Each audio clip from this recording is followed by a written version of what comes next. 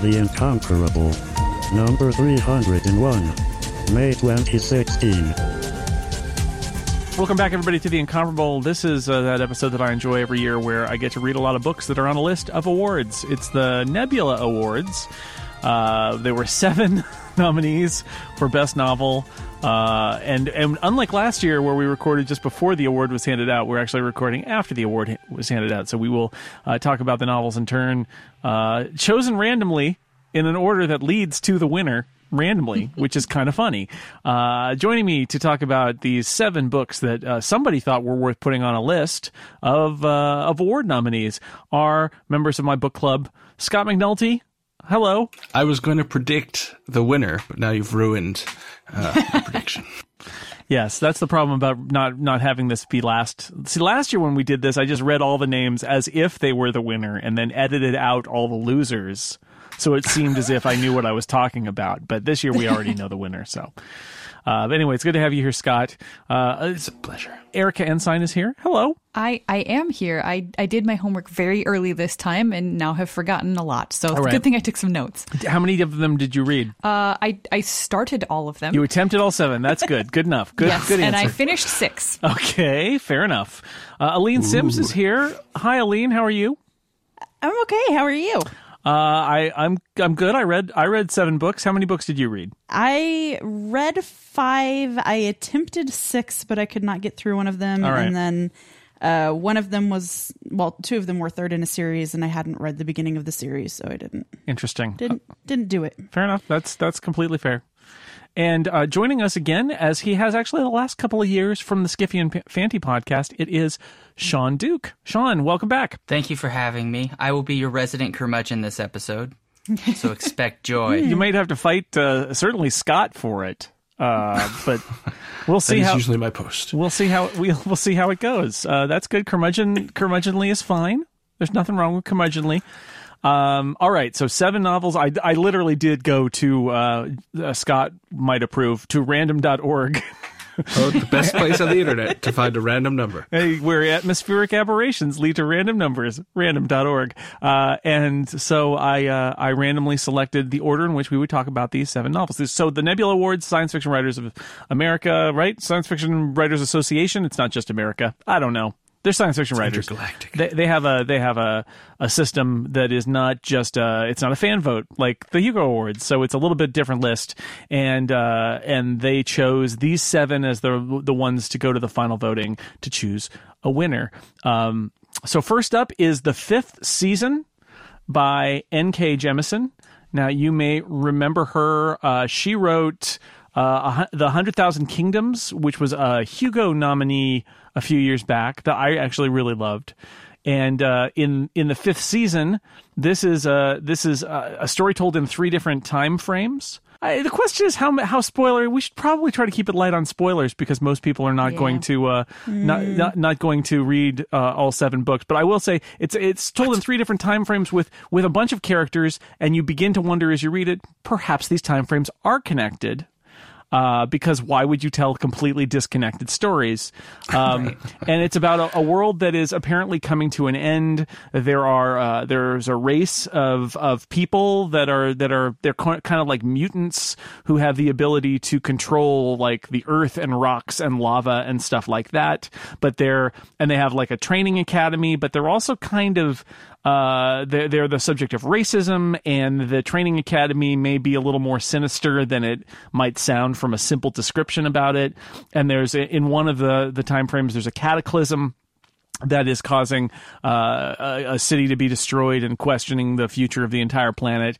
And along the way, we meet these characters who are connected to the special people who can control the rocks and the earth and feel the vibrations of the earth and stop earthquakes from happening and things like that. So it's definitely a kind of magical world in that sense. I would say this is definitely a fantasy novel, only because there doesn't seem to be any even remote scientific basis for this. These are people with special powers, special earthquake powers, basically.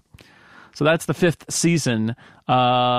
Anybody have want to jump out and remember what the 5th season was and want to talk about it a little bit? This is one I remember because it was actually the I think the second to the last one that I fully read, and it gave me nightmares, so I had to read it really fast because I was really enjoying it, but I wasn't enjoying the nightmares. So I was like, if I just get through it really fast, I won't have to worry about it anymore.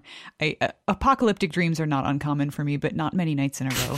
So, because as you may know, if you listen to The Incomparable a lot, I am a sucker for a good apocalypse story. And for my money, this was a good apocalypse story. I always tend to measure them against the first half of The Stand. And I thought this really measured up as far as the way that this, world ending thing was dealt with by the people in this world. The prologue says, there are a lot of end of the worlds and people come back from them. This isn't one of them. This is the end of the world. That's how it starts, basically. Yes. And I love the idea that's a thing, that this sort of end of the world type thing is something that happens over and over again throughout the history of this world we're reading about, which may or may not be our world in the far, far future. I wasn't sure about that. So maybe it is kind of science fiction-y. I kind of like books that tease you with that. In that way, yeah. Well, so one of the things that's really notable, I think, while reading this book is that it's got this idea of dead civs, right? So it's the dead civilizations. This is a world with a civilization that is being built on the remains of many fairly advanced civilizations that have come before it. And the measure, and this is a planet that is sort of shattered. It's got horrible tectonic issues. There are tidal waves and earthquakes and volcanic eruptions. And so every town has, 10 years of storage of like food supplies and things. Everybody's storing up for the next cataclysm to survive it. And the culture that they're a part of is really awesome because it's survived like 4 of them or something without dying out. Yeah. But so everything is tenuous, like all civilization is tenuous, and there are remnants of high-tech stuff that they don't even understand what they are. There are strange little jewel things that float in the sky.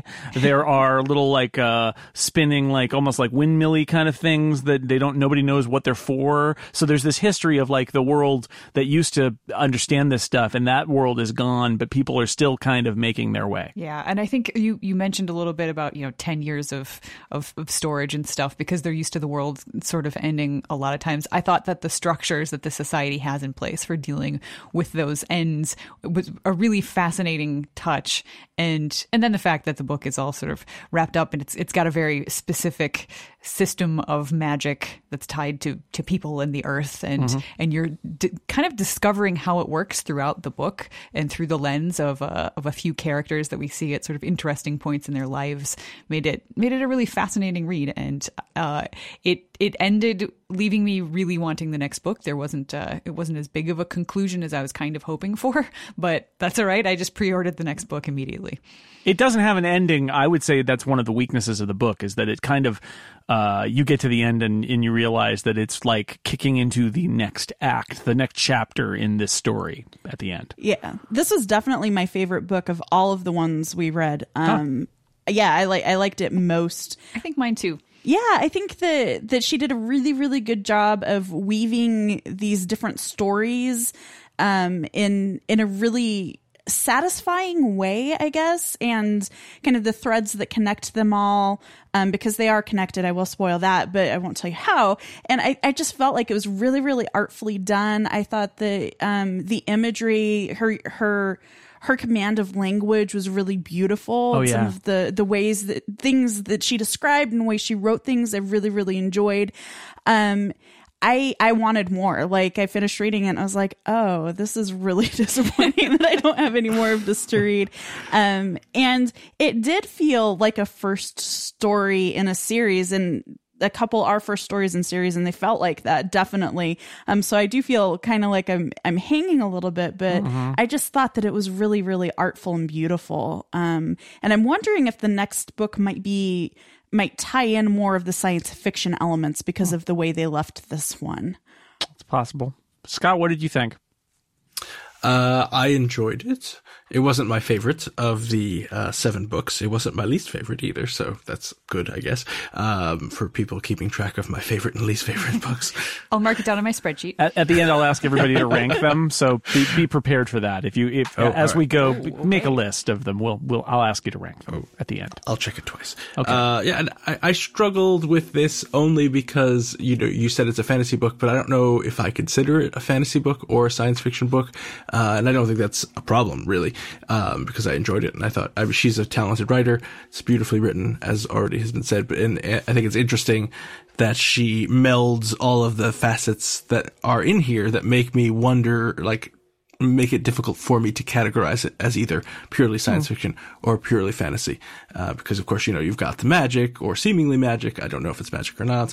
She doesn't really explain it. I mean, Earth magic. I'm not quite sure how that's science fiction, that there's Earth magic, unless it could be, they've been genetically engineered to have psychic. Okay. I'm not sure how there's any technology that leads to people being born who can control earthquakes, but it doesn't feel. Ye of little faith, Jason. All right, okay, fair enough. There's no like dragons or magic spells. It's not that kind of fantasy, but it also doesn't seem to be like they're trying to say, oh well, there's a technological explanation for how these people are doing this. But there is technology. She leaves it up to the reader to intuit one way or the other, which is clever, right? Because so if you are leaning more towards the fantasy, you just think it's a fantasy. And if you think it's more science fiction-y, you just think it's science fiction, which is great. Like the whole fact that they look into the sky and something's missing and you're like, yes. Oh, yes. What could that mean? Spoiler, the moon is missing. Which led me to believe it was Earth, and so this led me also to believe that it was far in the future. Right. And so the hovering crystals that do things and, and are introduced kind of nonchalantly, like, oh, and there was a crystal in the air, and I'm like, what a weird bit of imagery there. And it's like, no, actually that matters. That's going to be important, but you don't know for a while. I like that too. Yeah. It's true. They're just kind of hovering there, doing whatever it is they do. Slowly following people, or not. So I mean, I really liked it, and I think if I had to categorize it, which I don't, but I'm going to force myself to, okay. I would categorize it now, Scott. I'm making you. I think I'd call it science fiction. Okay, interesting. There, I said it. All right, you're wrong, but that's fine. Sean, what did you think of the 5th season? So this is going to be a thing you're going to hear many times tonight, so all right. I'm sorry for that. But, Get ready, everyone. The way I think of it is there's this great scene in Pirates of the Caribbean where Keira Knightley's about to get thrown into the water off the plank. And there's the one guy who basically gets one line in the movie, and all he does is he screams, "Too long!" and then he bangs the plank in it, and she falls in. And that's kind of how I felt about many of the books that I read for this. Fifth season, little less than certain other books we will come to later. For reasons that were a little different. But I think part of that is that for 5th season, I listened to it as an audiobook, which I maybe is not a good idea because of some of the switches in narration don't quite work, I think, in the way that it maybe worked for all of you. I will say, though, that despite that, I did enjoy most of this book. And there's one scene that actually sticks out to me that I can't seem to get out of my head because I found it really tragic. Is there's that scene with, I believe it's with Kamaya and her guardian, where he just flat out tells a child, like, you think you matter? And he asks her this question, and I don't know, that moment really sort of stuck out. I had to actually rewind the audio tape and listen to it again to make sure I'd heard it, because it was really kind of brutal. And of course, the world they're living in is pretty screwed up, and pretty bigoted and terrible. But yeah, that scene I really liked, and I love some of the world building elements. I mean, some of the things we've already mentioned. I love when they start talking about the weird technology that's a holdover, and they don't have any idea how it works. They just know that it does, and it does all these weird things.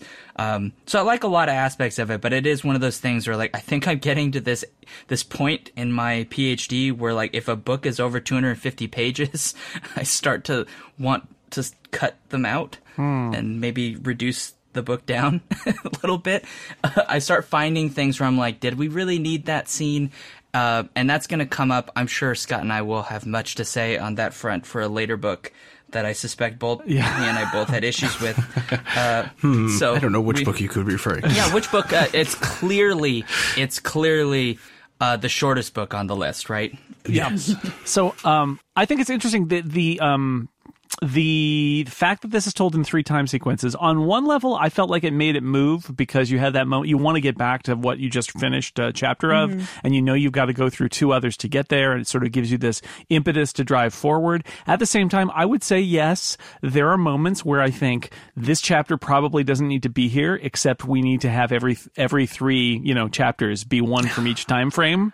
And I did feel those moments, but for me, I didn't feel like it was too long so much as I felt like I said, it gets to the end, and although it kind of wraps up these 3 stories in the fact that it brings them all together and you see the bigger picture at the end, still, it doesn't really... There's so much more story to tell, and I was a little disappointed that it was... again, I bought a book, and what I got was an installment of a series, and that lets me down a little bit too. I wanted to mention one thing that I really liked from this book was, and it's just another little thing that I thought was cool, is that one of the characters is named Alabaster, and he's described as being a man with the darkest skin you could ever possibly see, and that he was named ironically by whoever gave him his name. And you find out that everybody gets these names at this place when they're the Earth wizards, basically, or sorry, Scott, Earth science people. I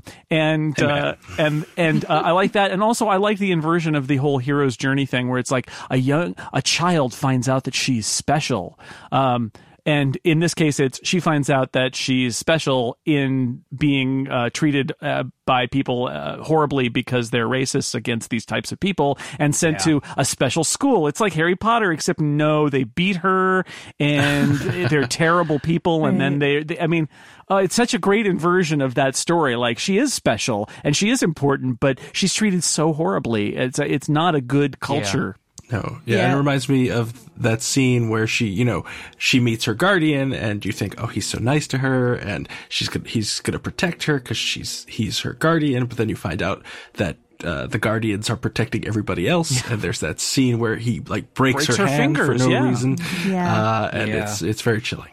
I think it's just shortly after that where he even says that line, right? Whether or not you matter to her, right? This kid, right? So, it's really, I think that was the line for me that was like, this is a really screwed up world. Yeah. That you could say that to a kid's face. Do you think you matter? It's a book that literally starts with the death of a child, right? The first scene in this book, after the little prologue, which the prologue is there to make you wonder about everything you're about to see, because it doesn't become clear what you're seeing until the very end.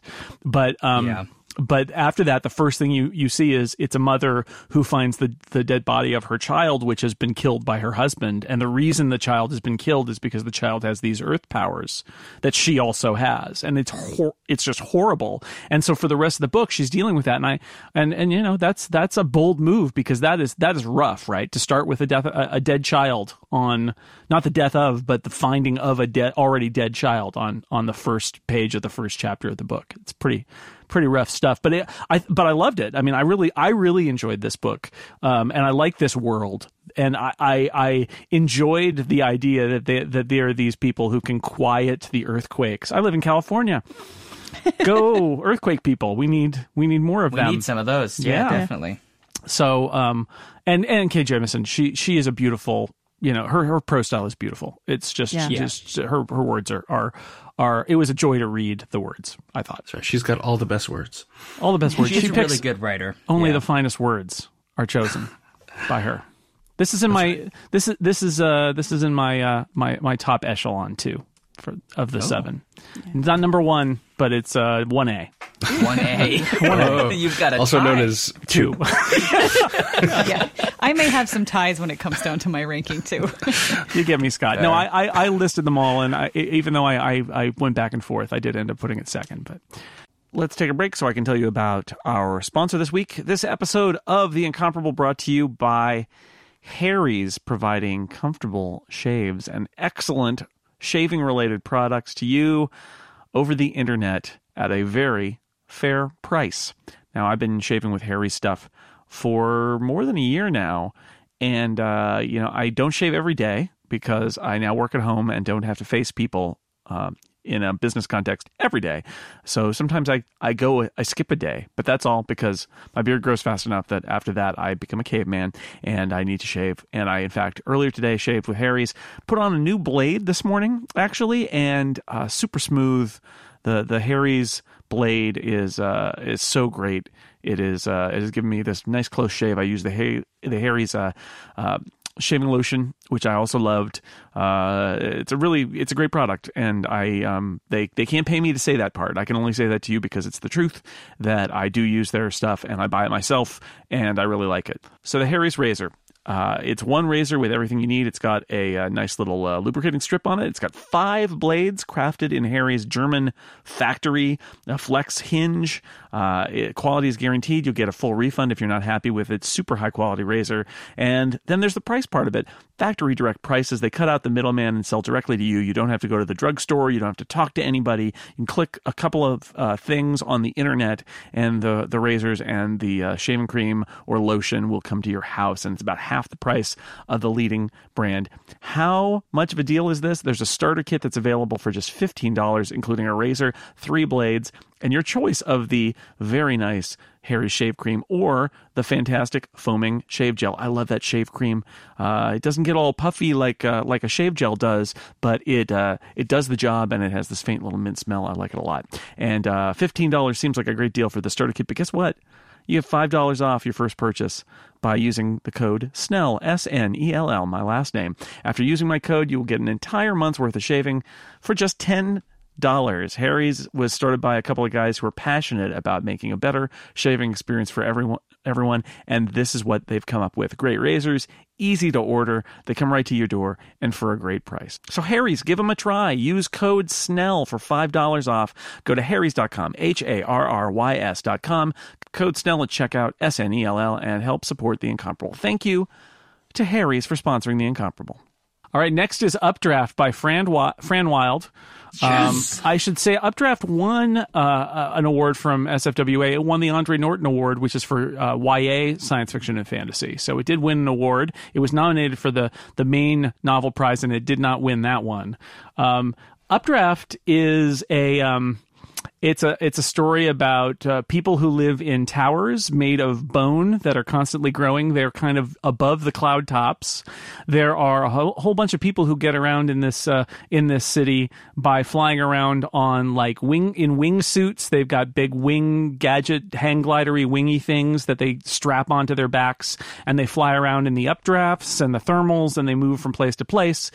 They're watched over by a bunch of basically like police in this tower that guards the city supposedly and protects it from monsters such as the sky mouths, who are these invisible creatures that their skin is invisible, but then they open their mouths and you see their mouths, and then they eat you and you die. And so it's a I'm going to say fantasy. Scott can tell me all the science of the wingsuits later.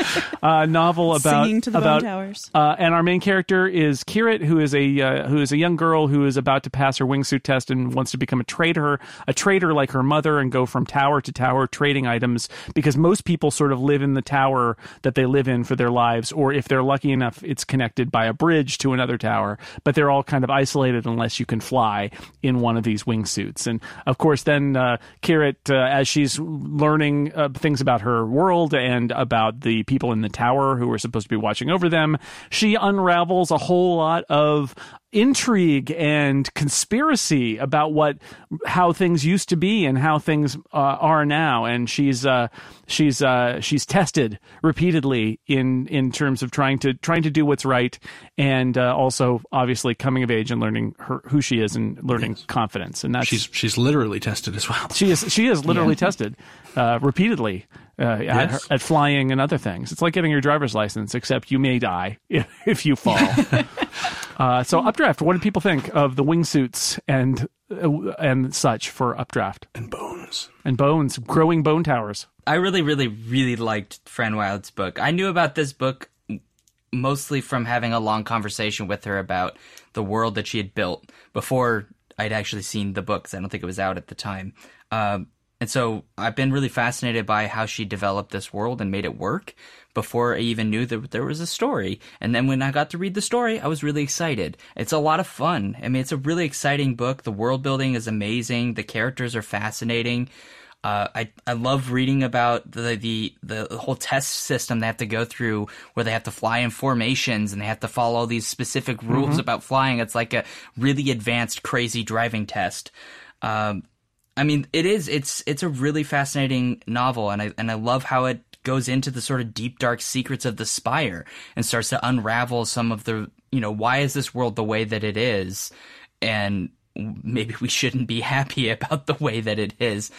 So, I mean, from start to finish, I really liked it. I was really happy to hear that it had got was it DeAndre Norton, correct? Right, yeah. right. Mm-hmm. Yeah, I was really glad because I think it's very much a deserving book. I mean, to be fair, I haven't read every other YA fantasy novel out there, but, But this was a good one. This is a really good one, yeah. The trick that it does that I think is very clever is it's a fantasy setting, right? So it tells you about the world through the eyes of the main character, Kirit. And so you accept it, right? Because you're a book reader and you're reading about a world that doesn't really exist, and so you accept it. And that actually is delightful then when she uncovers the secrets of the city, because you're going along with her, where you're like, we've accepted the ground rules of this entire world, and then she goes to the Spire, and it turns out, oh. Some of those ground rules aren't true after all. They're just lies being told to the people who live in the city. And that was really great, because you get to experience that moment of disillusionment with her. Like, what? I thought the rules of the world were this, and they're not. I thought that was very, very effective. What did other people think of Updraft? I liked it for a lot of the same reasons that Sean said. Although, I was wavering between fantasy and science fiction for this, because I could easily just see this playing out on another planet. Because, I mean, again, nobody's casting spells. I felt like the spells were more blatant in the previous book than in this one. It's all pretty much physics. Sure. Giant towers made of bone is right, totally, well, I mean, and invisible monsters, planet, totally legit. Giant creatures singing to invisible monsters to stop them. Yeah, could be. Okay, but I think if I had to pick one word to describe this book, it would be delightful. It is it's the world building that really got to me. It's so unlike anything that I've ever read before. I mean, a land that has no ground at all. Like there's no floor except for the floor of your apartment. That's something I'd never even contemplated. So it was fun to just sort of let my brain play in that world and think about the possibilities and the limitations. And then I would, come upon those possibilities and limitations being played out in the book. She answered all of those questions that I was pretty much asking. And I liked that she didn't spend pages and pages describing all the details that make up the world. Most of them you just discover by a character doing a thing, or at the very worst thinking about a thing. So it didn't drag on and on. And I loved the POV character. She just really worked for me. I'm kind of a sucker for young girls. But I also appreciated that the language used to tell the story was sort of very simple, straightforward prose with lots of sort of short sentences. There wasn't a lot of long and entangled poetic flowing descriptions. And that was exactly right for this character. It felt like something that would come from her mind. She's at the center of the narrative, and the prose fits with her. And of course, I liked the story as well. I too was interested in the mystery and enjoyed the unraveling of it. But I felt the one biggest drawback for this is I felt like the end came a little fast and furious. I didn't quite have enough time to completely understand what was happening and wrap my head around it. So, and I mean, there's clearly more books coming in this series as well, but I thought the wrap up here was a little tough for me to swallow. Yeah, she said, I was looking at Goodreads a little while ago, and she said that the next books won't necessarily follow Kirit. They'll be in the same universe. So I don't know if she might have a passing role, or if I don't know what's going to happen. So I kind of felt, much like I did with the 5th season, like this was a first book, and that it was just kind of introducing this universe to us, and that this was not the end. And then I read on Goodreads that maybe it kind of is, at least for this character. So it's going to be interesting to see what the next books do in terms of that. One thing that I really, really loved when I started looking at alternate covers is I think that I don't think that this is a society of white people, and I thought that was really no, it's not. nice. Like it's but it's very not clearly described in the book. Tawny and copper and dark and yeah, and that's but it wasn't like you see in a lot of things where it's, or even in like the fifth season where it's like his name is a joke and like it's very blatant. Okay, well he is a man of color. So I really appreciate that. I don't know. I feel like a lot of authors are very heavy handed with their like these are definitely the people of color and they are different and we will describe them in depth. Whereas it felt more organic, I guess, in here than some books that I've read. Scott, what did you think? Well, so this book had two strikes against it when I started reading it. A, it's a YA book, and I don't really like YA novels. And I also thought the world was dumb, which is a problem. But having said both of those things, I enjoyed reading it. I thought it was a good story. Not my favorite, clearly. I still think it's kind of stupid, to live in bones and fly around, but, she won me over with the story. I like the main character. I like the spire people and the singing and all that stuff. I still don't really understand, and yeah, I suppose you're not supposed to understand why they're living in bones and, how they got to fly around and all that stuff. But yeah, I mean, it was fine. It's a fantasy world. Is it, or is it a science fiction world? Interesting. No, and I'm having the same issue with, I'm reading, I decided I'll read the Locus, nominated books as well. So I'm reading this book, Karen Memory, which I think is very well written. Oh, watch yourself right now. I just don't like it. Oh my God. Which is a problem. So because I have no interest in steampunk, I don't care about the Wild West. And so these are things that give it strikes against it. So I'm reading it and I think this is a well-written book. It is just not my cup of tea. And kind of the same thing happened in, what is the Updraft. Thing called? Updraft. There you go. I was going to say Uplifted. I knew that wasn't right. It's in between that two. No, yeah. Exactly. In that I thought it was good. I'm just not its target audience, clearly. I liked it. I think one of the things that it did really effectively is, and you know what? A lot of books don't do this, is it really made me feel the injustice that Kirit experiences when she like doesn't get her flying license. And it really made me hate the villains, essentially. They're so bad. They make me so mad. And I thought, that doesn't happen a lot. Sometimes they're villains and I'm like, yeah, oh, that guy's bad. You're going to have to take care of him. And in Updraft, I really did feel that thing that I think is really effective, perhaps even more effective in YA and in teen kind of stuff where you want to feel that like, oh man, they're holding me down. Parents just don't understand that sort of thing. Right. And I really felt that here. Me down. It was super effective in making me cranky about the people who didn't, didn't let Kirit do what she deserved to do. When she passes her test and they fail her because they don't like her, I really did feel exactly what the author wanted me to feel, which was kind of outrage. It's so unfair, and that's good. That's very effective. Yeah. It's something I love about the book too, because even when you go to down in different levels of the Bone Tower, and you see how this society basically has a class structure that they don't really want to talk about. I forgot his name, but the fellow who has some kind of mental disability, right? And he's just collecting like garbage on the lower levels. Yeah, the bottom levels, yeah. Yeah, and this whole system's set up precisely so he can be down there doing this pointless job. But it's not pointless. Of course, he has to be there. The whole class structure requires him to be there so that the tower doesn't rot, because he's got to clean all the garbage. It's just it's a system that is like at every level it just feels it's not, like you said, right? It's not fair, but it's not that like childish. It's not fair. Like you stomp your feet, right? It's sort of like, no, it's seriously unfair. Right. It's a messed up system. Yeah. I read him more as a hoarder and not a person there for any purpose, just that nobody else wanted to occupy the bottom levels, and so that's where he ended up, not that he was... And it turns out in the plot that there are actually reasons why he is who he is and why he's there, and that's part of the...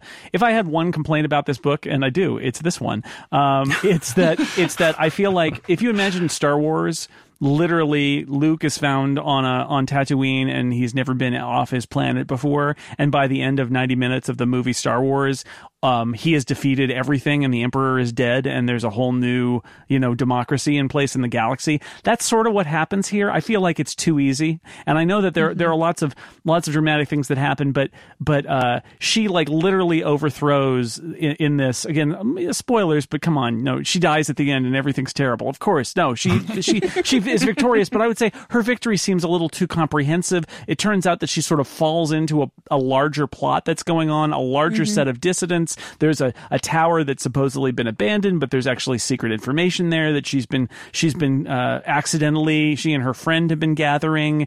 It seemed like a little too coincidental, a little too easy, and the fact that although there are some very exciting moments where the bad guys get defeated, it seemed like it just seemed too easy. It seemed like too comprehensive a victory here for this, that all she had to do was a few things, and it leads to the complete collapse of the system that's been in place for a very long time. I guess that would be my complaint, is that yay, it's great, it's a fun story that she's so victorious, but in the end, it turns out everything in the world is aligned so that she can step into this one slot and change everything, and that bothered me a little bit. Jason, I think you just articulated a lot better than I did what my problem with it is because almost all of those things that you're talking about sort of happen fairly fast at the end. And yes. You're right, she does just fall into all of this stuff, and it's like a bunch of dominoes just going bam, bam, bam, bam, bam. And I think that was it. If she had to work for it a little harder, or more things had to happen to make all of that work, then I don't think I would have had the same sort of feeling of rushing at the end. Yeah, I kind of wanted her to win a hard-earned victory that suggested that this world was going to change, and instead she wins a hard-earned but absolute victory where the world is changed. And it just felt like, I'm not saying I wanted this split into 3 books that tells the story in a whole big story arc. I'm not saying that. I'm just saying that it seemed awfully abrupt, like suddenly everything changes and there's complete victory at the end. And maybe that's just because I'm a jaded adult, but the world kind of doesn't move quite that fast. It just seems a little too simple. And then the bad man went away. The end, right? It's just a little too simple for me. Jason, you do realize you have set up a problem now, because you've just said, I didn't want this to be 3 books. So when they make this a movie, it's going to be a trilogy. Yeah. And it's going to take 9 hours, and it's going to be Peter Jackson making it. But Sean, we're going to learn everything there is to know about what it's like to start bone growth and build a bone bridge between 2 towers, and that's going to be pulse pounding, I think. Whew. Mm-hmm. Yes, in 3D. You'll be on the edge of your seat during the engineering scene. It'll be Benedict Cumberbatch as the bones. Right. We 3D scanned Benedict's bones and used them as our model for the bones that we use in the towers. The cheekbones. The cheekbones. So the spire is made from the cheekbones of Benedict Cumberbatch. The other thing about the book is death is very like whatever, like they're taking their flying test and like literally someone dies and it's like, well, I guess those people are dead. We lost them to the clouds. That's just kind of it. And it's like, what an interesting thing. Like it's not a big deal. You spend all this time talking about, like, they're talking about taking classes and how you have to be careful and you have to, there are ways to signal your intent and like all of this stuff, and then someone dies and it's not even like a teachable moment. It's just, oh, someone died, okay. Yeah. And then when a main character, one of our the best friend of Kirit dies, it's so very transparently, he disappears below the clouds. We'll never see him again. Yeah. Yes, forget he ever existed. Anyway, I complain about it, but it is really enjoyable. It is a fun read. It is a fascinating world. The flying stuff. I mean, who hasn't had at least a dream where they can fly and hear these people fly around between these towers? That it was a lot of fun. Sorry, and I've detailed the thing. That my problem is that the end seems a little too completely victorious and abrupt, but it's good. I liked it very much. All right. Let's move on. How about that? Okay. All right, what's next? What's next, Jason? Computer. No Emmys, no Emmys. Barsk, The Elephant's Graveyard by Lawrence M. Schoen is next on our list. Barsk is a very strange book. I would say this is the book that I felt is indefinably science fiction and fantasy smooshed together. It has both spaceships and magical telepathic fortune-telling elephant people all together, talking animals that are not fantastical but sort of science fictional in origin. A fascinating connection. Our main character is an elephant-like human. He's one of the Fant. They are like sort of like the characters, the Earth magic people in the 5th season. They are hated by everybody else in the galaxy. But there are spaceships connecting all these different worlds, and the Fant have this on their rainy planet. They've got this drug that is sort of used to create a sort of a sort of a psychic state, but it also is used as a drug for other creatures on other planets. All of the aliens in this are analogs of animals that we know from the present day, and then it's a story of this one little elephant who is the wrong color, Babar. and is not supposed to exist and is shunned by his entire race. So it's like that old joke about how my brother beat up on me and my father beat up on my brother and the people next door beat up on our family and the people down the hall beat up on. It's like that. This kid is at the bottom. This little elephant is at the bottom of the hierarchy. Nobody likes the elephants, and none of the elephants like him. And guess what happens? That turns out that character, Jorl, is special, has some special powers, is connected to a legendary elephant from history, not Babar, and suddenly almost everybody, it's like almost everybody in the galaxy will suddenly have their fate impacted by what this outcast elephant person does, and that is what Barsk is about. I've seen this story hundreds of times. Yeah. Oh, it's Pislow. Jorl and Pislow are the two elephants that we get to know in this. I was not looking forward to this book. I left it until one of the last ones because I knew it was about elephants. It has elephant in the title. Yeah. And, elephants and other animals. And that is such a quick way to turn me off a book. I don't care for stories about animals, especially when they are told from the animal's POV. And just knowing that sort of gave me flashbacks to one of the terrible Hugo short story nominees from last year that I made the mistake of reading. But then once I actually started reading it and got into it, I was so thoroughly engaged. These characters, you're right, they were clearly people. They weren't animals. They were animal-like people. But they're still people. So I could just sort of sit back and enjoy the story.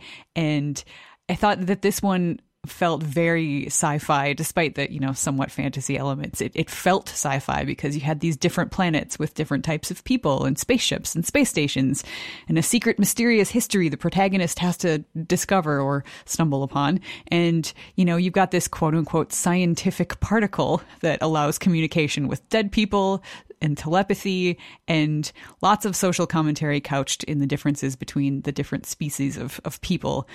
So it felt very much like a classic type of science fiction story without feeling old. I think the only thing that made me uncomfortable was just it really was showing you lots of, racism and differences between the different animals. And my brain kept wanting to sort of apply that to the real world, and it made me uncomfortable the whole time as I was doing that. But the story itself was really, really good.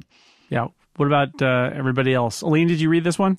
I did. I liked it. I just finished it a couple days ago, and it wasn't my favorite of the books. Well, I've already stated what my favorite was, but I liked it. I liked it was definitely I thought the most creative and fantastical of any of them. I mean, you've got, I don't know. I don't say the word anthropomorphize. That one. I don't, like animals are not, I don't read a lot of books where animals are very human-like.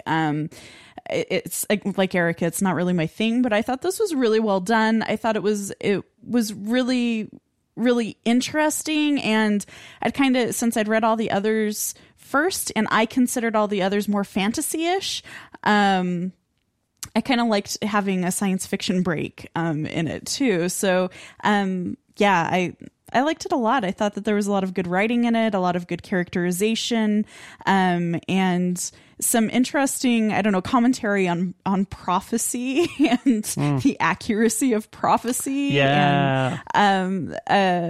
And interpretations of, and so I thought that was also good. Sean, what do you think? So this is one of the ones that I was not able to finish, but I will say that this is not the book that I didn't finish because I didn't want to. All right. Which we'll come to that one later, I'm sure. I suspect. Put that on the back cover. Yeah, but I will say that the parts that I had read, I mean, this is a book that I definitely want to finish because it's definitely right up my alley, the kind of book that I would latch onto.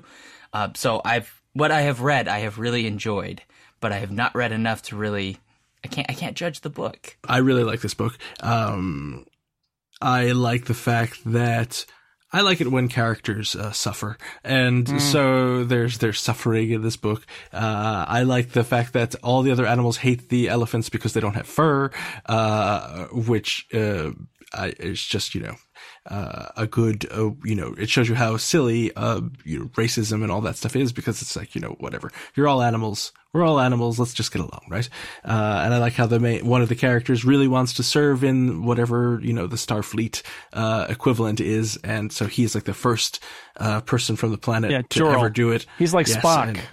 He is, but everybody hates him. Yeah, and they wash him out. They send him back. Spock. Yeah, exactly. Get out, and then and there's so much stuff going on. Like they're, the talking animals, and then they find, a supercomputer cube, and the elephants get on little boats when they're about to die and float off to their death. But these are spoilers. Their death process is interrupted by a submarine. I think it is. It's just all kinds of crazy stuff going on in this book.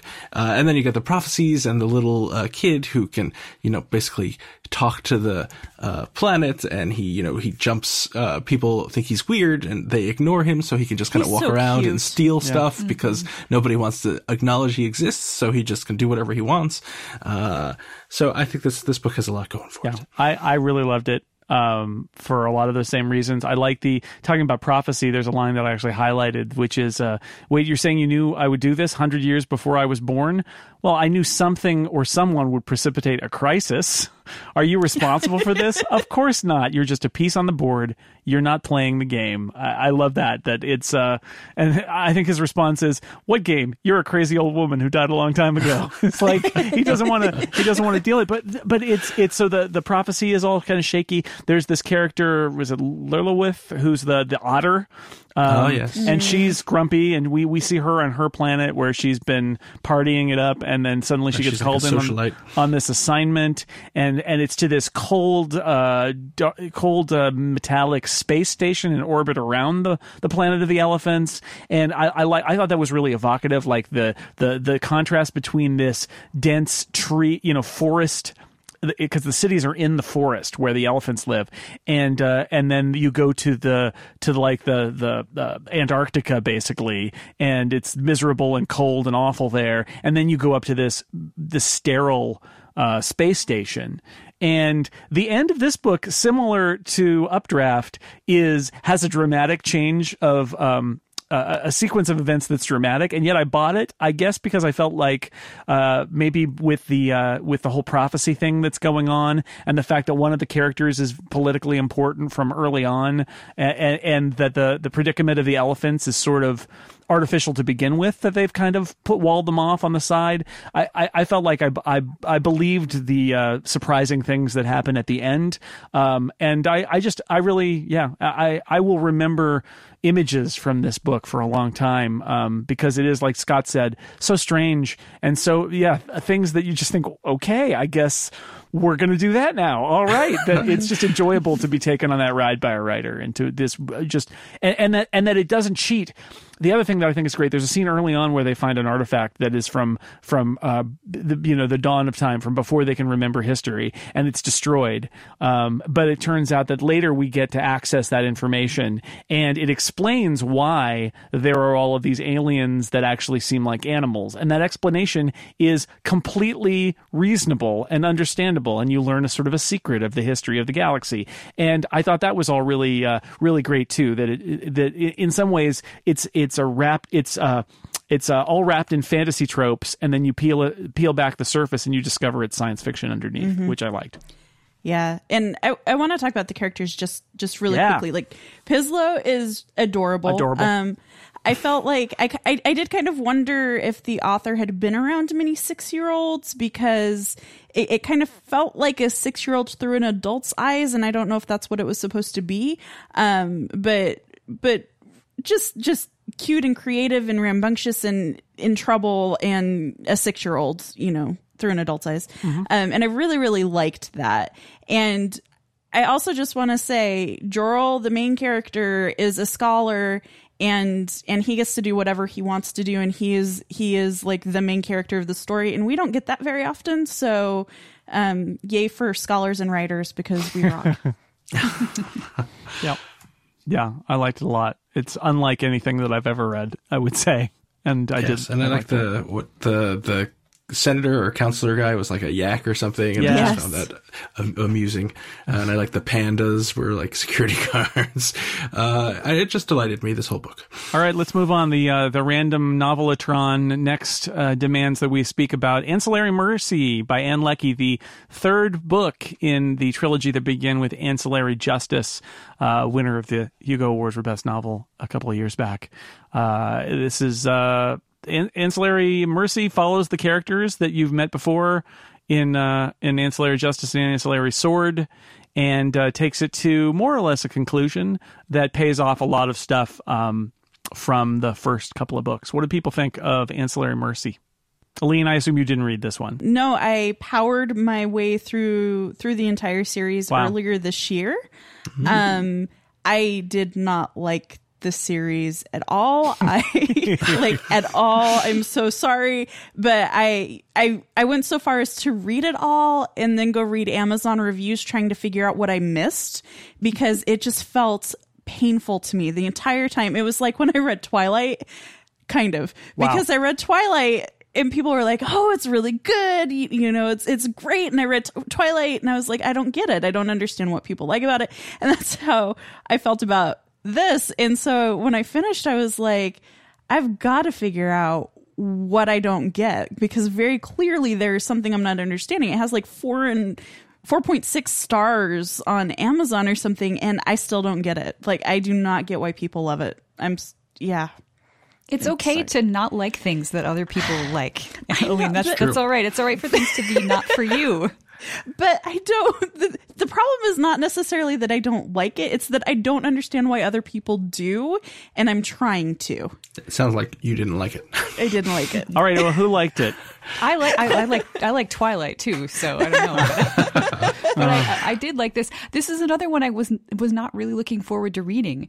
I liked Ancillary Justice, but I wasn't particularly fond of Ancillary Sword, and I was kind of afraid this was just going to be more of the same. And if it hadn't been nominated for an award, I'm not even sure I would have ever gotten around to reading it. But I felt like this was much more to my taste, because in addition to the political machinations that we sort of had before, we got some social machinations involving AIs, and that is what I am there for in this series. I love the first book so much because, in addition to being an introduction to this universe, it was an examination of what it means to be a person, and what it's sort of a look at an AI from the inside, and I love that. And there was some of that in the middle book, but I think much of that was framed around a character that I really didn't like. And here we get to see more ships and their interactions with each other, with people, with a space station. And I love that there are social differences and hierarchies even within the world of AIs. And then you get the fight for rights for AIs and robots. That's hardly a new thing in sci-fi, but I feel like the way it's done here is fresh and interesting and tied up with galaxy spanning politics. And while I wasn't sure I wanted to read this book before I started it, now I am interested in reading pretty much anything else that's set in this universe. So I guess I will also give a recommendation If you like this universe and want to read more, there is I can't remember if it's a novella or a novelette called The Nalander, which is set in the same universe. It doesn't have any of the same characters, but it first appeared in Andromeda Spaceways In-Flight magazine in 2008, but it was in issue 2 of Uncanny magazine last year, so you can read it for free online. Sean, what did you think of Ancillary Mercy? So I really love the Ancillary series altogether. These books are like my jam. They're just really good. I taught Ancillary Justice in the fall and just had a blast teaching that book. It was a lot of fun. I will agree that Ancillary Sword is not as strong, and I think that Ancillary Mercy is actually a stronger book than Ancillary Sword, and I think part of it is what, Erica, you were suggesting, which is that it really digs into this question of self or personhood for Breck in particular. This book felt to me, and it's been a while since I've read Ancillary Sword, so maybe I'm totally off base, but it felt to me like this was Breck at his or her most vulnerable. I get to be careful there because there are the pronoun issues. You can say there. There is okay. There. Well, there isn't used in the book at all. No. Right, there is not used in the book. It's So her it would be in the book. She. Yeah. But in any case, I love the vulnerability for the character in this particular book. I also liked how, well, to be honest, I find the Presker to be like the funniest alien species I have read in a long time. I kept cracking up every time that Presker was asking about eggs and just wanting to get eggs. Wants the Fish eggs. sauce. It's fish sauce and eggs. And I'm just like, this is like, these books have never really been funny. Right, they've always been kind of that. They've got this kind of dark, almost not quite grimdarky, but a little that dark tone to it. And suddenly, this book was just every time the Presker said something, I was just laughing because it's always funny. The Presker are weird, and it's wonderful, and it brings some joy to this book. So overall, I really loved it. I loved the plot and the idea. I like how it sort of brings us to a conclusion for the series, based entirely on what was the big concern that wasn't, I think, fully addressed in Ancillary Justice, which is, who is Breck? Can a ship, an AI ship, become a person? And what does that mean in the context of a universe of sort of xenophobic, crazy, cloned, mutated humans? Maya is insane. Both versions, all versions of it, her. That part gets a little Emperor. confusing. Yeah. Yes. The Emperor, the two different versions of the Emperor warring. Well, this is the problem with Ancillary Mercy is that I was so excited when it came out. I pre-ordered it and I read it immediately when it came out, which means I remember almost nothing of what happens in it. Although looking at my Goodreads, I gave it 5 stars. So, I liked it, when I read it. And as I'm listening to people talk about it, things are coming back to mind. So like the tea set that they find, and there's a lot of tea in this trilogy. And it kind of pays off, I think, in this book because they find this tea set and then all kinds of stuff happens and, it means something and then it's destroyed and all kinds of, that was in this book, right? That's not in another book. Yeah, okay, good. Book. Yeah. I was getting my books mixed up. So I really liked it. I think, Jason, you've talked about this before, how she kind of, and Lecky, the first book is kind of, a huge scope. And then it seems the scope seems to focus more and more as the trilogy goes on, which is an interesting choice. But I enjoyed it. Yeah, it starts out, you think that it's going to be this really wide screen epic about the overthrow of this empire and these two different warring versions of the Emperor. And in Ancillary Sword, it's a smaller story. I always joke that the end of Ancillary Justice is setting up Star Trek The Next Generation, but Ancillary Sword is Deep Space Nine. They spend all their time kind of on a space station instead of on their ship. Ancillary Mercy, I was also surprised because I thought perhaps we had left the station behind and would tell another story. And instead, they go back to the station and the whole book takes place once again with these characters around this space station. But what happens in the third book is that you get that little through the cracks, you get the sense of what's happening, what's the backstory, why is this all happening, and what's going on in the rest of the empire. So you do, in that way, I feel like the stakes rise in the third book, or at least your awareness of the stakes improves. That when you're talking about AIs and what they mean, and are they able to make these decisions on their own, and what are the ramifications for the whole Imperial Raj? I think that's all really interesting.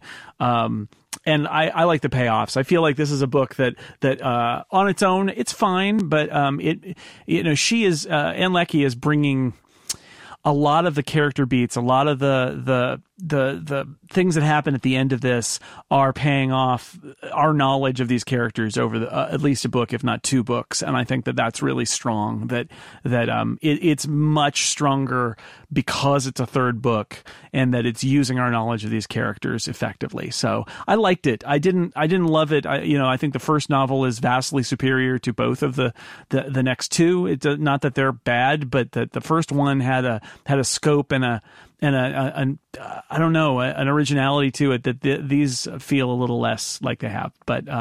But still, I thought it was good. I thought it was well done, and I like this universe. And I agree with Sean. The whole thing with the ambassador.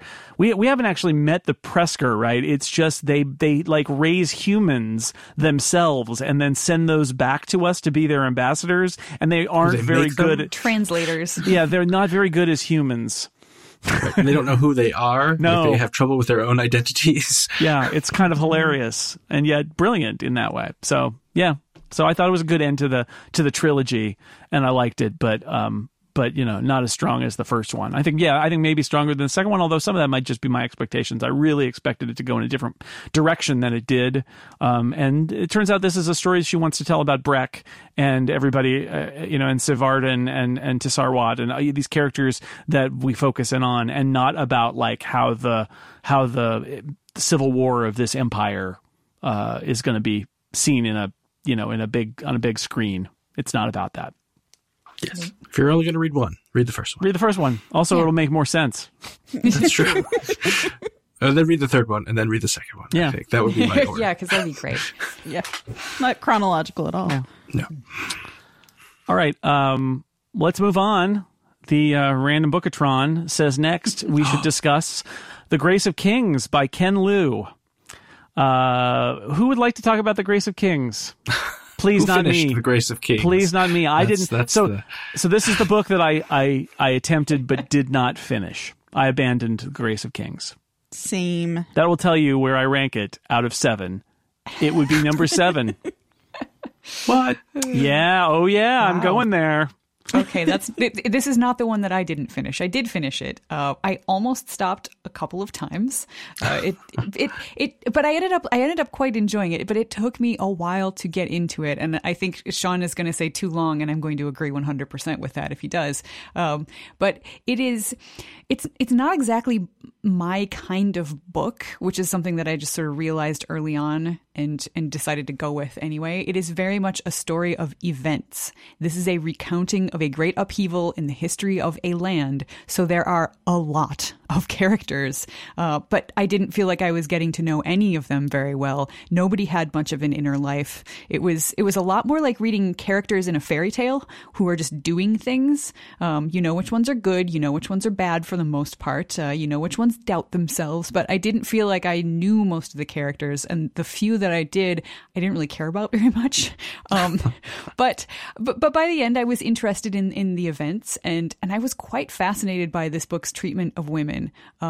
I didn't feel like there were enough female characters for me to really, really get into it, but there are paragraphs and exchanges that made me want to stand up and cheer. This is very much not a world in which women and men are simply equal. But the women in the story have exactly as much inner life and agency as the men do, which, the inner life, not so much. But women are not taken to task for operating within the boundaries of the society that they live in, which was kind of nice. There's one nice exchange between two of the female characters, Soto and Gia, in which Gia is hesitant to try to influence her husband to do something because, quote unquote, received wisdom tells her that it's improper. And Soto turns around and points out that their society simply won't allow her to become a statesman herself or take to the battlefield. She can't do any of these male roles. So why shouldn't she be able to use the only power society has left left her, which I thought was kind of a nice little point. She says, sure, society in the ancient texts would look down on you for that, but those ancient texts are simply another way of subjugating women. So I like that the book recognized that it treated women kind of lousily, like this society did. And eventually there is a female character that totally bucks the system, but honestly, I feel like that ends up mostly being in the negative column for me, because if you are still introducing new characters with full backstories on page 400, that is a problem in my eyes. So while I ended up liking that character, I was kind of annoyed that we were getting somebody brand new that I was supposed to like that late in the game. And then there was also a really interesting and straightforward discussion of polyamory that was very non-judgmental and quite lovely. So I felt like there were a lot of bits and pieces in this book that I quite enjoyed, social commentary type things, but the story itself just sort of read out like an overly long fairy tale, which by the end I enjoyed, but it's pretty far down my list as far as the ones that I liked of these. Scott? This is I'm looking at my Goodreads once again. Consult the backup brain. Exactly. I gave this 5 stars, so clearly I liked it. And this is kind of a book that appeals to me. Once I started reading it, I knew that I was going to like it, because I do like these stories where the characters are just kind of cogs in the gears of history. Mm-hmm. And every so once in a while, they try to push out from their boundaries and try to affect events. So I agree with Erica that it's a lot of kind of recounting events and battles and battle plans and mechanical whales. And although Erica didn't mention this, but they're there. And so it just kind of like it spoke to me. It reminded me a lot of KJ Parker's The Engineer trilogy, which is this story about this guy who really wants to get his revenge, and he sets off this elaborate kind of revenge plot. And it reminded me of that just because the events kind of happen. There are 2 main characters, and they're both trying to, through different means, recreate this empire that falls like in the first maybe 200 pages of the book. I don't even remember. It's a long book. So I really liked it. It appealed to me on that level. It's not everybody's cup of tea, clearly, because there are lots of characters and lots of stuff happening, that surely could have been cut out, but I enjoyed it, and I think Ken Liu is a really good writer, so I enjoyed the whole thing. Sean? Yeah, so yes, Erica, you are correct that I am going to say that, good God, this book is too darn long. Too long. Look, to be totally frank, when I look at the books, I'm staring at them right now, and they all have very beautiful covers, but all of these books could do with cutting minimum 50 pages. Some cases, upwards of 200 to 300 pages could go. You can guess which books need to lose those. Grace of Kings, I really like this book, and I understand why, because I had some difficulty getting into it as well. I felt like where the book should have had its meat, sometimes it left them out. Like, there would be scenes where, like, a chapter would end, and it's like, and by the way, they beat the battle, and they just won it, and then they went and had tea. And I'm like, what? But you just set this whole chapter up was leading us to the battle. And then you just like, what happened? Like, and who died? Who lived? Right? What went on in this whole scenario? We don't need to know that. So I felt like at times, like, there were some choices that I don't think I would have made if I were a legitimate writer and was getting published like Ken Liu. Just in terms of what was not shown versus what was shown. And there was just a lot going on. And I think you're right, Erica, like, introducing characters so far into the book is sort of like, no, we need to like actually deal with the characters we got first. Like, let's get them to an end point. And if there's a second book, then you can introduce this other person. I will say that this book does, though, have some super memorable scenes. I did overall enjoy it. The scene Eric already brought up, that scene is really amazing. And the one that actually, the sort of early counter is with Gia, when she's sort of like pissing off her suitors. Mm-hmm. And her mom's getting so mad at her because she's like, go write me a poem. And this like guy goes and writes her a poem, and it's terrible. And she's like, writes a poem on the spot, insulting him, and he runs away in a huff. And I just I loved her attitude and the character. it was a lot of fun to read her character when she was actually there. And I also like the general who had like his kite battle, which is just the most insane thing. Just to imagine, he's just up there floating around, and he's like, "Bring it on!" And then he's like, "Whatcha!" Like ninja style in the sky. It was really cool. So I mean, overall, I really did enjoy it, but I do agree. Like, it's just there's meat that needed to go. Well, no, I would say fat. Fat needs to go. There needs to be some of that, and maybe some areas could have done with more meat just to give us a little bit more. It seems like, again, because there aren't personalities to latch onto and to kind of endear myself to, I'm having a really, really hard time with it.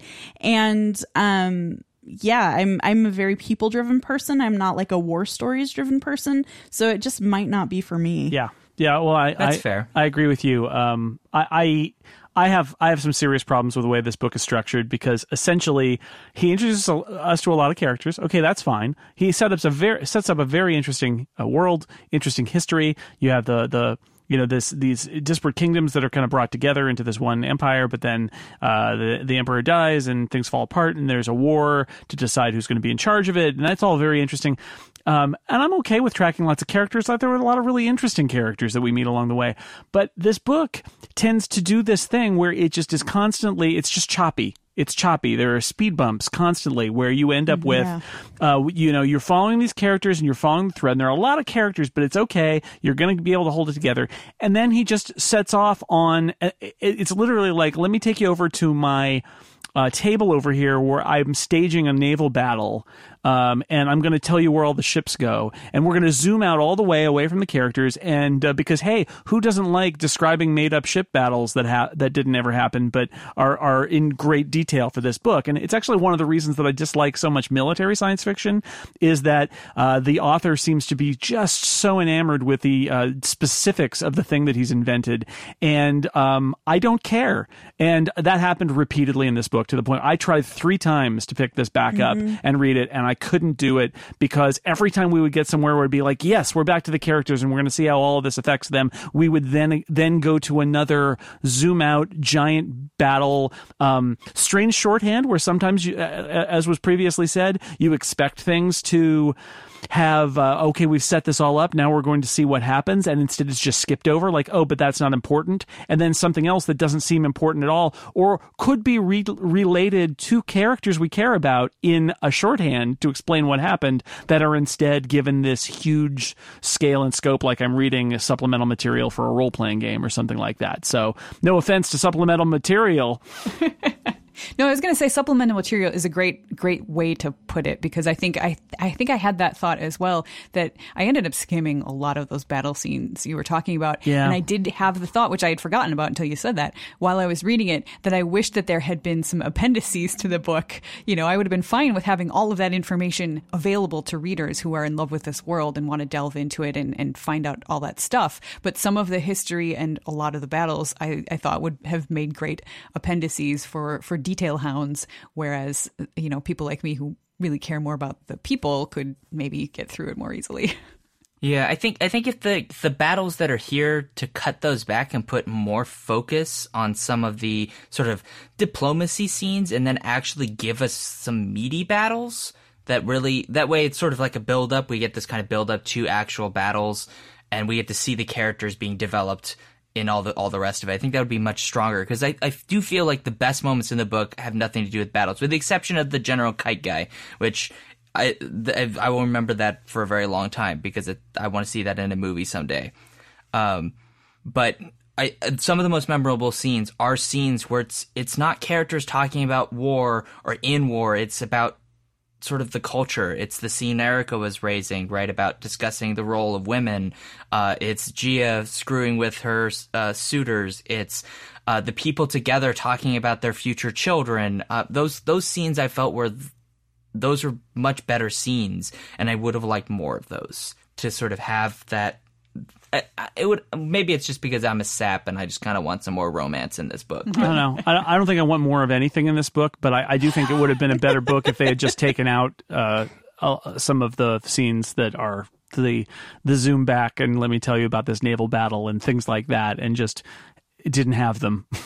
But I guess, Erica, that is one way to approach this book, which is to just do a lot of skimming. And I didn't do that. And that's why I could never get through it. I feel bad. Fair. I don't abandon books very often. But oh, Jason, it's okay. We still love you. Yeah, thank Life you. is short, man. Yeah. Don't keep reading the books you don't want to read. Yeah, Scott told me to stop twice before I finally listened to him. Yeah. I did. Wow. If you're not, if you don't like a book, just stop reading it. Well, but I think the problem is that I liked it enough to keep going for a while, and then I would just hit these speed bumps and be like, why am I reading this? Yeah, I know what that's like. That's why I started the audiobooks. Yeah. Let's move on and talk about Raising Cain. Oh, man. The third book in the Tales of the Terran Republic, starring Cain Reardon, also referred to for the past 2 years when we talked about the 2 previous books in this trilogy as Johnny Squarejaw, super amazing guy, Cain Reardon, who's good at everything and everybody loves him. And What do I have to do to stop reading these books? well, I think maybe you just need to be able to stop. Life's too short, man. Maybe Jason needs to tell you to stop twice. I'm a completist. Yeah, that's why I powered through it, is because I'd read the first 2 books and I was halfway through and I thought, I just should get to the end of this trilogy. I really should probably do that. And so I did. And so I got to the end. What did people think of Raising Cain? Should I explain it? Yeah. I should explain it. This is the third book in a series. It's about this, in the galaxy, there are a bunch of alien races, but it turns out in the last book of the series, the book 2, that one of the alien races is not in an iron lung because they've got weird chemistry, but in fact, ice worms. They're humans who were taken from the Earth or something like that a long time ago and have gone off on their own, and they've got a whole martial culture, and they're mean and they don't have love, and they're genetically engineered. And they are, for those who've read Lois McMaster Bujold, they're basically the Cetagandans. It's kind of a lift from Cetaganda. They're very similar in so many ways, except with less art. They don't have as much funky sculpture as the Cetagandans, but they don't need sculpture. But they are families intertwined, interbreeding and genetic engineering is key in what they do, and they're very much focused on their wars and internal power struggles. And we spend a lot of time with them in Raising Cain. Like half the book is through the perspective of these newly introduced characters with confusing names who are kind of unpleasant. Yay! Yeah, and then the other half is Cain Reardon having super smart professional people start to explain something to him, and then him say, "No, let me guess." And then he gets it exactly right, and they're all like, "You're amazing, Cain Reardon." He is. He's so amazing. I didn't like this book. I have many issues. Let it out. Scott, well, you can bounce in because I'm sure that some of these will fit with you. Yeah. This is a book that easily could be 200 pages shorter if you just took out every scene where it explains something we don't need. For example, the one that stuck with me because it's the point at which I actually stopped in the book, and I'll explain later where I should have checked out, but I didn't. There's a moment when this robotic-y alien guy is explaining what these weird spindly mammal floating skeeter bug monsters are, and is explaining the whole evolutionary cycle and their reproduction cycle and everything about them. And my thought is wait, why? You're running. You just crash landed your ship. You're running away from people who want to kill you.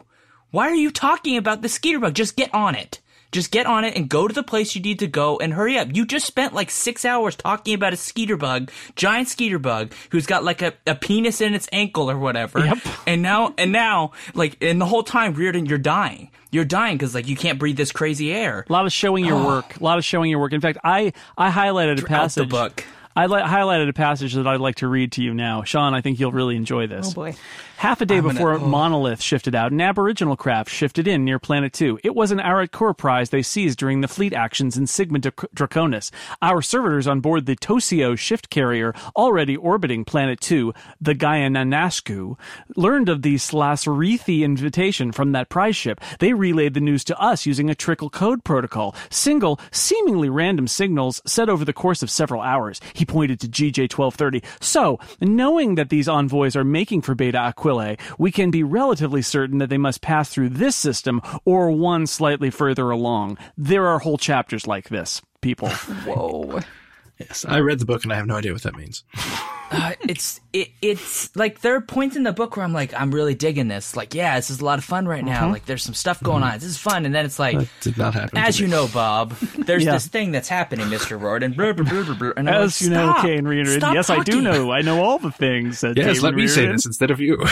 How did you know?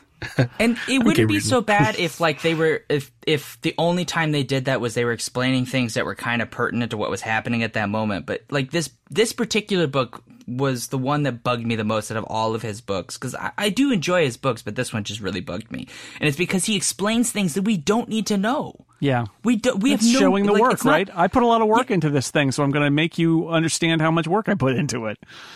But it's not even like yes, it is like showing your work, but it's like showing the work that like you're like giving us your cliff notes like for your own world, and like you just threw them in there and were like, I'll just have a character say this, and that's good Yep. to go.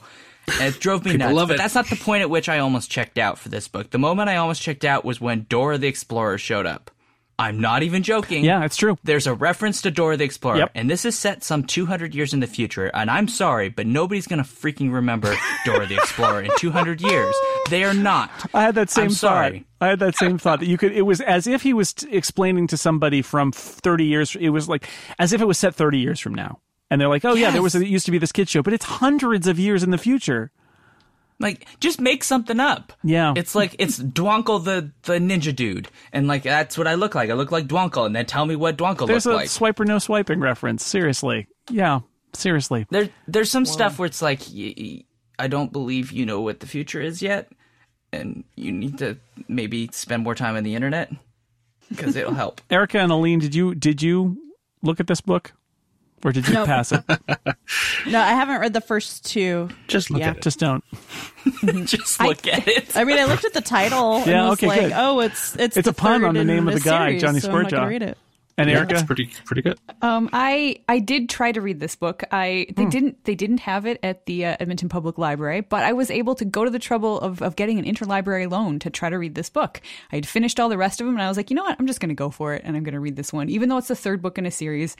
You know, I will let that go, and if there's stuff that goes over my head, that's fine. But I think the paragraph that you read there, Jason, illustrates why I was like, I think this is not for me. I don't think I even made it through 2 chapters before I just said, nope, life's too short, and I put it down, and I feel very good about that decision. so I've only read these 3 books by Charles Gannon, but what I'll say is I really liked I really liked the first half of the first book. I actually kind of liked the whole first book because although it was weird, as we said 2 years ago, in that it has these great tonal shifts where you originally think it's going to be almost like an Indiana Jones space archaeologist kind of book, almost like one of the, like a Jack McDevitt, Alex Benedict kind of book, where he discovers these aliens on this planet and there's evidence that they've been there a long time, and they come back in this book. Actually, it's kind of a nice bookend at the end.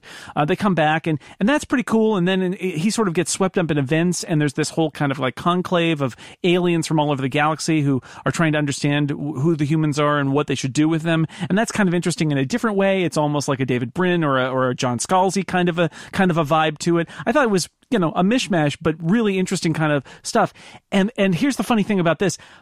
I powered through, and I kind of liked the last third or half to third of this book, because I really think Gannon is very good at he does show his work too much, but like I appreciated how he created these alien races, and they all have very weird and interesting social views and societies that he's built. I think his background world building of who these aliens are in this galaxy is actually pretty good. I thought it was. I think once you get far enough along, you start to see like, oh, you did put in a lot of work on who these aliens are and how they work, and I thought it paid off at that point. That work that he did.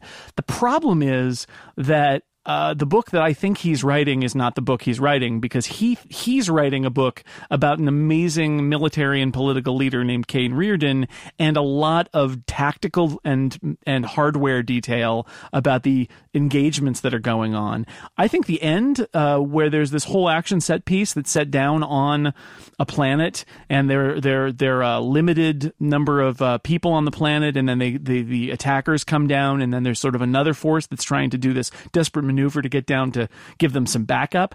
I thought it was actually really well done and was exciting and interesting. It is sort of like a Rambo on an alien planet because there's just a lot of gunfire, but I thought it was pretty well done, and that he capped the trilogy kind of well by going back to the planet where it started for this sort of key bit of information about how the aliens on that planet are connected to these other aliens that we've been dealing with for the whole series. So I actually found the last third of it pretty good. Last half to third.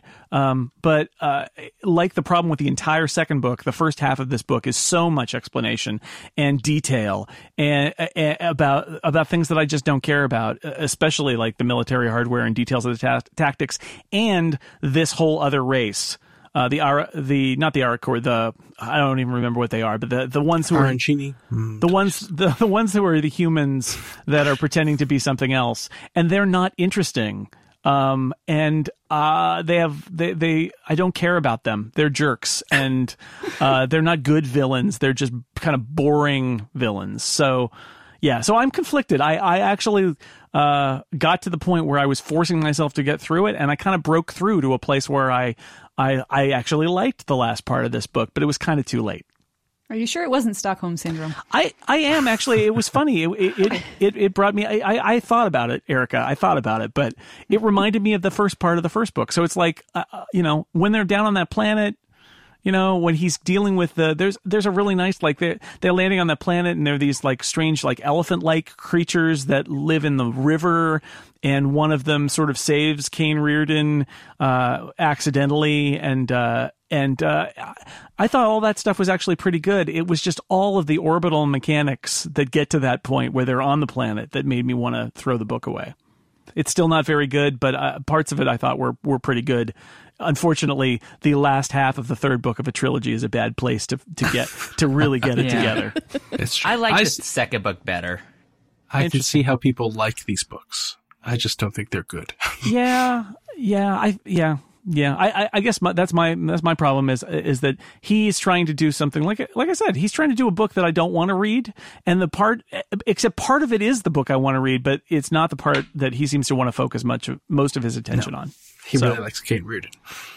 Kane Reardon. Talk about I don't really like him. You talk about your perfect character who has no flaws. It's Kane Reardon. His only flaw is that he has no flaws. That's right. He cares too much. He cares That's his too flaw. much. Oh, boy. And he rides giant skeeter boats. He does. That's true. His heart is too big. It actually has. It's a physiological problem. He has an enlarged heart. He passes out from time to time.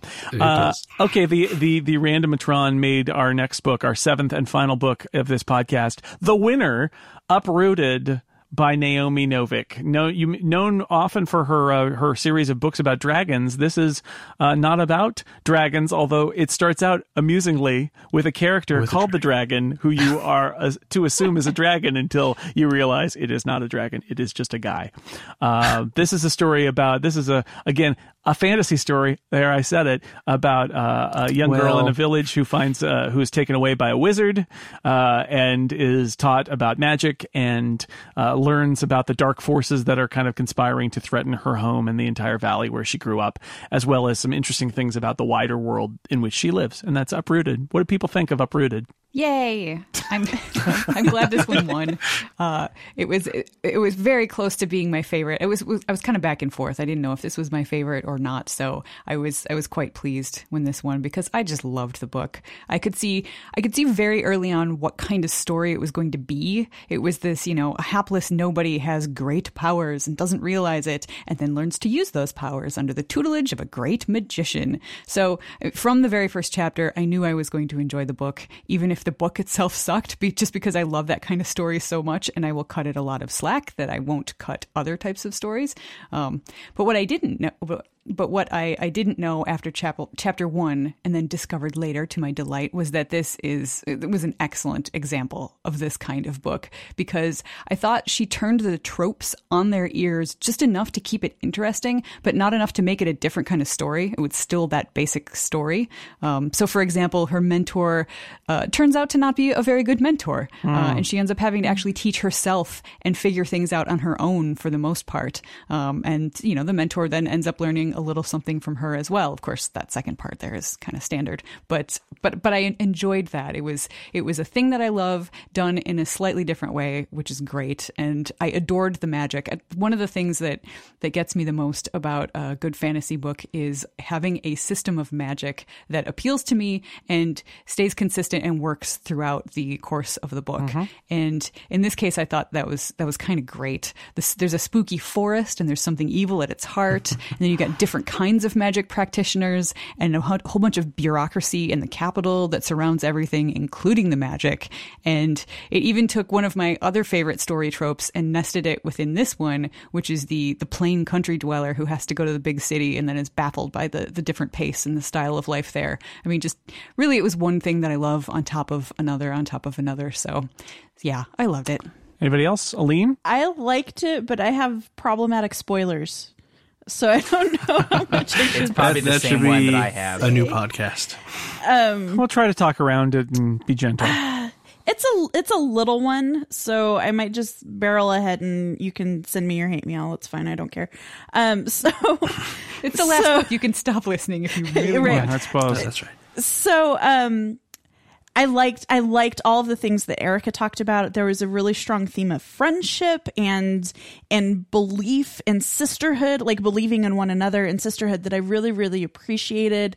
And also, like, this, as someone who's very protective of her friends, seeing that mirrored in our main character was kind of nice to see, you know, like I will die for you type protectiveness. And I like that she's powerful. I like that she's kind of on this journey of discovery and all of that stuff. But, and here's the spoiler, she and her mentor end up becoming infatuated with one another. I wouldn't say like falling in love, but there's some kind of infatuation there. And at no point did I find that believable. He was horrible. We saw him do nothing but insult her and be verbally abusive and actually kind of physically abusive.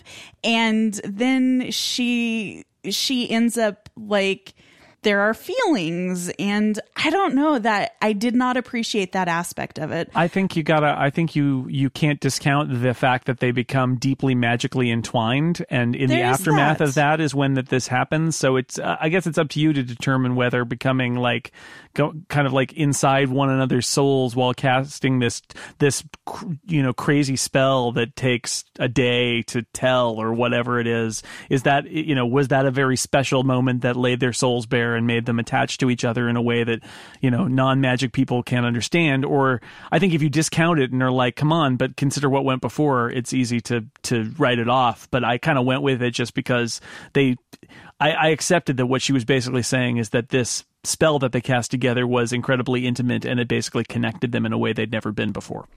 I can go with that. That's my headcanon. I can totally go with that, and I'm with you, and I see that too. But he continued to be abusive, and that's what I was like. Okay, he's a jerk, right? So you've seen into one another's souls. She is a very kind-hearted, compassionate woman, and there's like, he's physically abusive, and I just can't. I can't. You know what? I will admit that I struggled with that a little bit too. I think that it was, he was still awful towards the end, but he was much, much less awful. So I do think that there was a bit of a redemption arc for his character.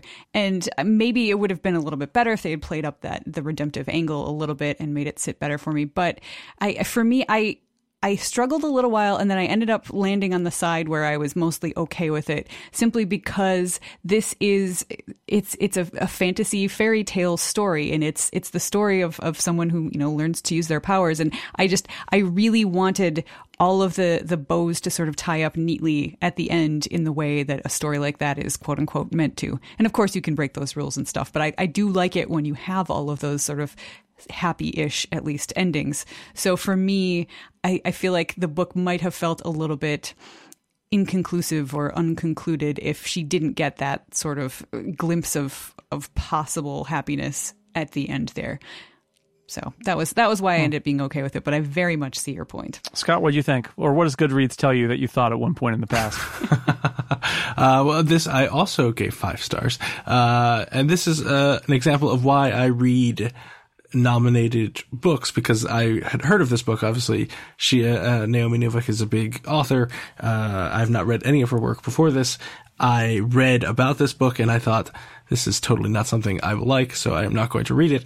And now it was nominated for a Nebula, so I thought, I guess I'll read it. And so I read it and I really liked it. Totally not a book I would have ever read, on my own. And now it has, inspired me, actually inspired my wife to read all of her Napoleonic Dragon books. Right, the Temeraire, right? Exactly. And so I'll be reading those at some point as well, because she said they're good. And I based on this book, I think that she's an excellent writer. I didn't notice the physical abuse stuff, so I didn't have a problem with it. And maybe that's just because I'm a dude and I didn't notice it. I don't know. But I totally noticed he was, mentally abusive but I just took that as, he didn't understand the way that she used magic, and he was trying to put her into his magical system, and it just wasn't working, and it was frustrating to him. Yeah. And so it's more of a reflection of that. Mm-hmm. And then once they started, realizing, like when they were trying to make the bee and the rose or whatever, and she figured out how to click into his system, and it made like the crazy garden appear. And that's when I felt like they started clicking a little bit more, but he was still resistive of it because that's not how magic works. Yeah. But clearly, there are different ways to get to the same path. And I liked, the Falcon and all that stuff. And going to the Capitol, I thought it was all great. It enchanted me from beginning to end. And one thing to point out with his personality, sort of, I do like that she never actually softens or capitulates to him. His personality, he's got flaws. He's not very empathetic to the fact that she uses magic differently, like Scott said, and she doesn't really ever give in to him. He's the one that actually has to sort of come running back to her in the end. So I appreciated that as well, that she doesn't go off on some sort of, waterworks type quest crying and pining for him. Yeah. Sean, what did you think of this one? Well, as you may recall, earlier I had said there was a book that I didn't finish because I didn't want to finish it. And that would be this book. Oh, Process of Elimination. Yeah, because we hadn't got to that book. Because I actually finished Raising Cain, as much as I may have ranted about that. But the scene that we've already mentioned was the moment at which I just checked out. And there's already a lot of stuff going against it. I'm not really big into fairy tales. That's just not my thing. The only fairy tale book I can think of that I enjoyed is The House and the Stag by Cage Baker. But I don't really like fairy tales. So it was already kind of had that going against it. But the moment there was that little romantic tingling, I just felt so uncomfortable and I just stopped. Because I can't do that. My tolerance for that has, since Game of Thrones has ended. I don't really have a tolerance for any kind of skeevy, that kind of thing anymore. So that was the point at which I just stopped. I wasn't already into it, and it made me feel uncomfortable in a way that I didn't find interesting, and so I just cut and ran and went and read something else. So yeah, I don't really have much to say except that. All right. Yeah, I'm sorry. Please don't. I know people are gonna probably there's gonna be people on my doorstep trying to kill me, but it's possible. Please don't. Don't go to Sean's house. Yeah, my cat will fight you. So this was my favorite of the 7. I thought it was great. I thought it was one of the so sorry, Sean. I thought it was. It's cool. I still am watching Game of Thrones, by the way. So people can come to my doorstep, and my cat will probably not fight you, but he might pee on you. Which may be just as good. Yeah, really, you don't want that. Trust me. A lot of laundry. So. I, like Scott, would not normally read a book like this. I have bought the first book in the Temeraire series, and I just haven't gotten around to reading it because I think, dragons, fantasy, whatever. But I really liked it. I liked that it was a fairy tale framework, but was a lot more than that. I really loved the idea of the forest reaching out as this force of darkness to destroy the towns in this village, and then something we haven't talked about is the end of this book really is it's the heart of darkness, people. Like, it is a journey into the heart of darkness, this scary forest, and what's at the heart of it, these trees that are the source of the evil that is infesting this world, and especially this village. And there's a victory, although I would say unlike Updraft, there's a victory that's a partial victory. There's some cost and there's some upkeep that needs to continue happening, but in the end, Agnieszka, the main character, finds her place in the world. It's a place that she chooses. She's protecting her valley. I like the journey. We talked about 2 different magic systems. I like the idea that this guy is an arrogant wizard. He changes. All the women that he takes when they're 16 leave the village after they're done with their 10 years because they've seen too much and they want to move on to something else. But she challenges him. She's special in a way that he can't. He doesn't notice right away, and I love that. That like. She puts him on the defense because she knows stuff about her magic and he doesn't, and I think that's delightful. There are several places where he is brought low by the fact that he keeps disregarding her skills and disparaging her, and she always surprises him, and I think that's also delightful. And so I like the mythical qualities of it. I like that there's this additional political calculation that's happening with the prince and the king and the queen, who was kidnapped by the wood a long time ago back in the capital. I think that's an interesting digression. It reminded me a bit of the Goblin Emperor, which I liked a lot. So yeah, I liked it. I was really surprised how much I liked it. And so yes, if the 5th season is 1B or 2, I would rank Uprooted number 1. I was happy that it won. I was surprised at how much I liked it. And it was another one that was really beautifully written. Again, I will I will definitely read more of her books just based on this one. I just couldn't get past that one thing. Yeah, I understood. I like I said, I tried to reason. I gave Naomi Novik the benefit of the doubt that, that especially as a woman writing this book, that she had a particular point of view about this relationship. Mm-hmm. And so I decided to go with the idea that this connection was happening that sort of changed everything between them, because it was this surprise connection that they found. You could very easily say that it was a much older man who comes and steals 16-year-old girls, and although they all insist that he never makes a move on them, and he's just a jerk, but he doesn't do anything untoward toward them. The fact is that happens with them, and you could very easily read that as, this is really gross, I'm not going to read anymore. I think that's a totally fair reading of it. I decided to go with it and decide that the author didn't intend it that way. But I can see both sides of that. That's fair. No. Yep. And just to be clear, I'm not suggesting that this book was like the last season of Game of Thrones. I'm not suggesting they're on the same scale. I brought that up as that for me was the moment where my tolerance level went all the way down to the bottom. Because I felt so uncomfortable after that particular moment. Everybody knows about it at this point that I can't take it right now. Like I don't have the mental space for it. So yeah, it'll probably come back later. Should we? I would like to go around and ask people how to rank the books from best to worst or worst to best, depending on how you want to handle it. Scott, do you have a list? I will have a list right now. I will go best to worst, okay. I guess. So Barsk, Uprooted, the 5th season, Grace of Kings, Ancillary Mercy, Updraft, Raising King. Okay. Aline? Favorite to least favorite would be, I think, the 5th season, Updraft. Oh, and then I don't know between Uprooted and Barsk, because Uprooted really was beautifully written. And then, Ancillary Mercy and then Grace of Kings, because I couldn't read it, and then I didn't read the 6th one. So, all right. Erica?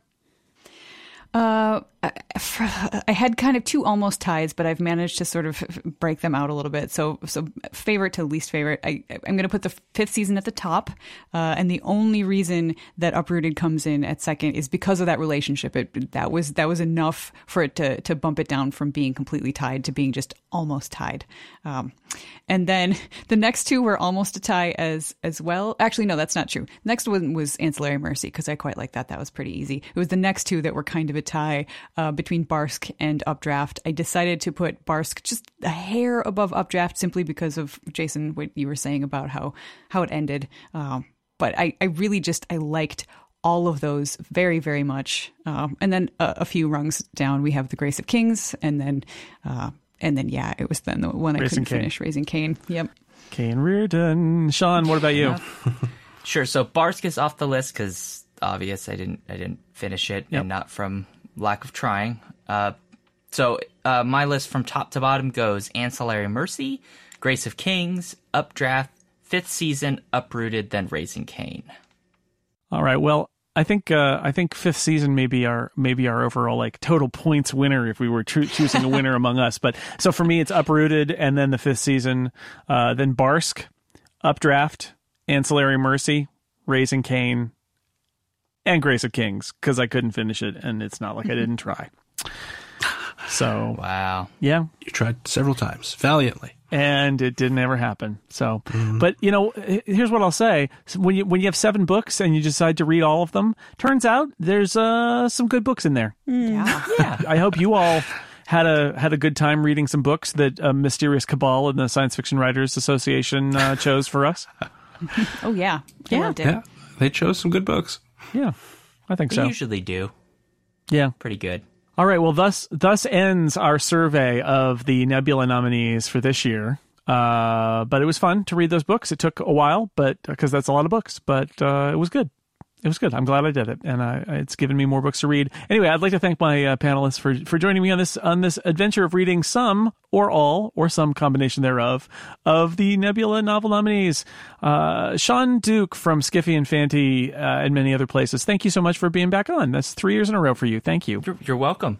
I'm sure the torches and pitchforks outside are normal and not people ready to burst down your door for your opinions. That's Probably. okay. I drink their tears. Okay, good. As you should. Aline Sims, thank you so much for joining us on the book club and taking on this large assignment. I was so happy to do it.